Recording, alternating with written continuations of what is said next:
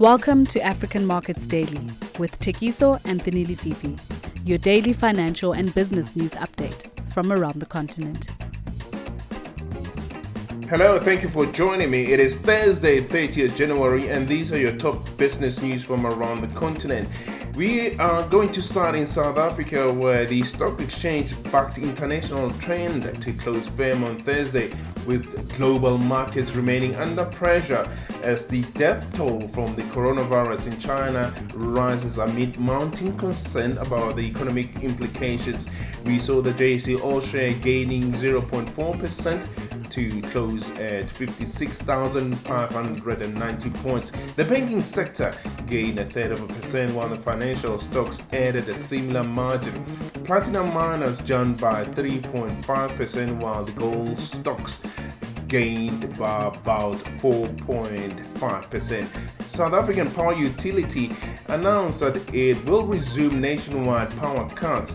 It will be cutting about 2,000 megawatts from its grid as it struggled to replace emergency capacity it used this week to keep the lights on in South Africa. And in Ethiopia, the Ethiopian Airlines suspended all flights to China, where the outbreak of the coronavirus killed at least 170 people.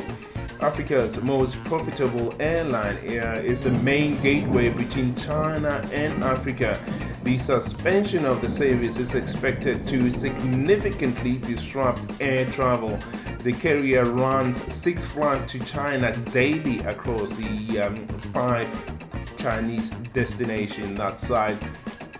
African Development Bank expects Africa's economy to rise by 4% this year and the next from 3.4% in 2019. Its report released today says the economic growth will be driven by infrastructure investments and natural resource exports.